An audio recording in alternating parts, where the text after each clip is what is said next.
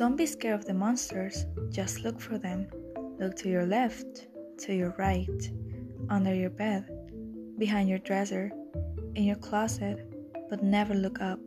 She hates being seen. You hear the scream across the hallway, but your eyes won't open and you can't move. If you get scared at night, don't keep your eyes closed for too long. There's a reason you're scared, and now you can see it approach. Hi, I'm your host, Ashley Silva. Join me every week. I will be sharing a story of unsolved crimes, or just some stories that could definitely keep us thinking. You can find the Fright podcast by Ashley Silva for free in Spotify.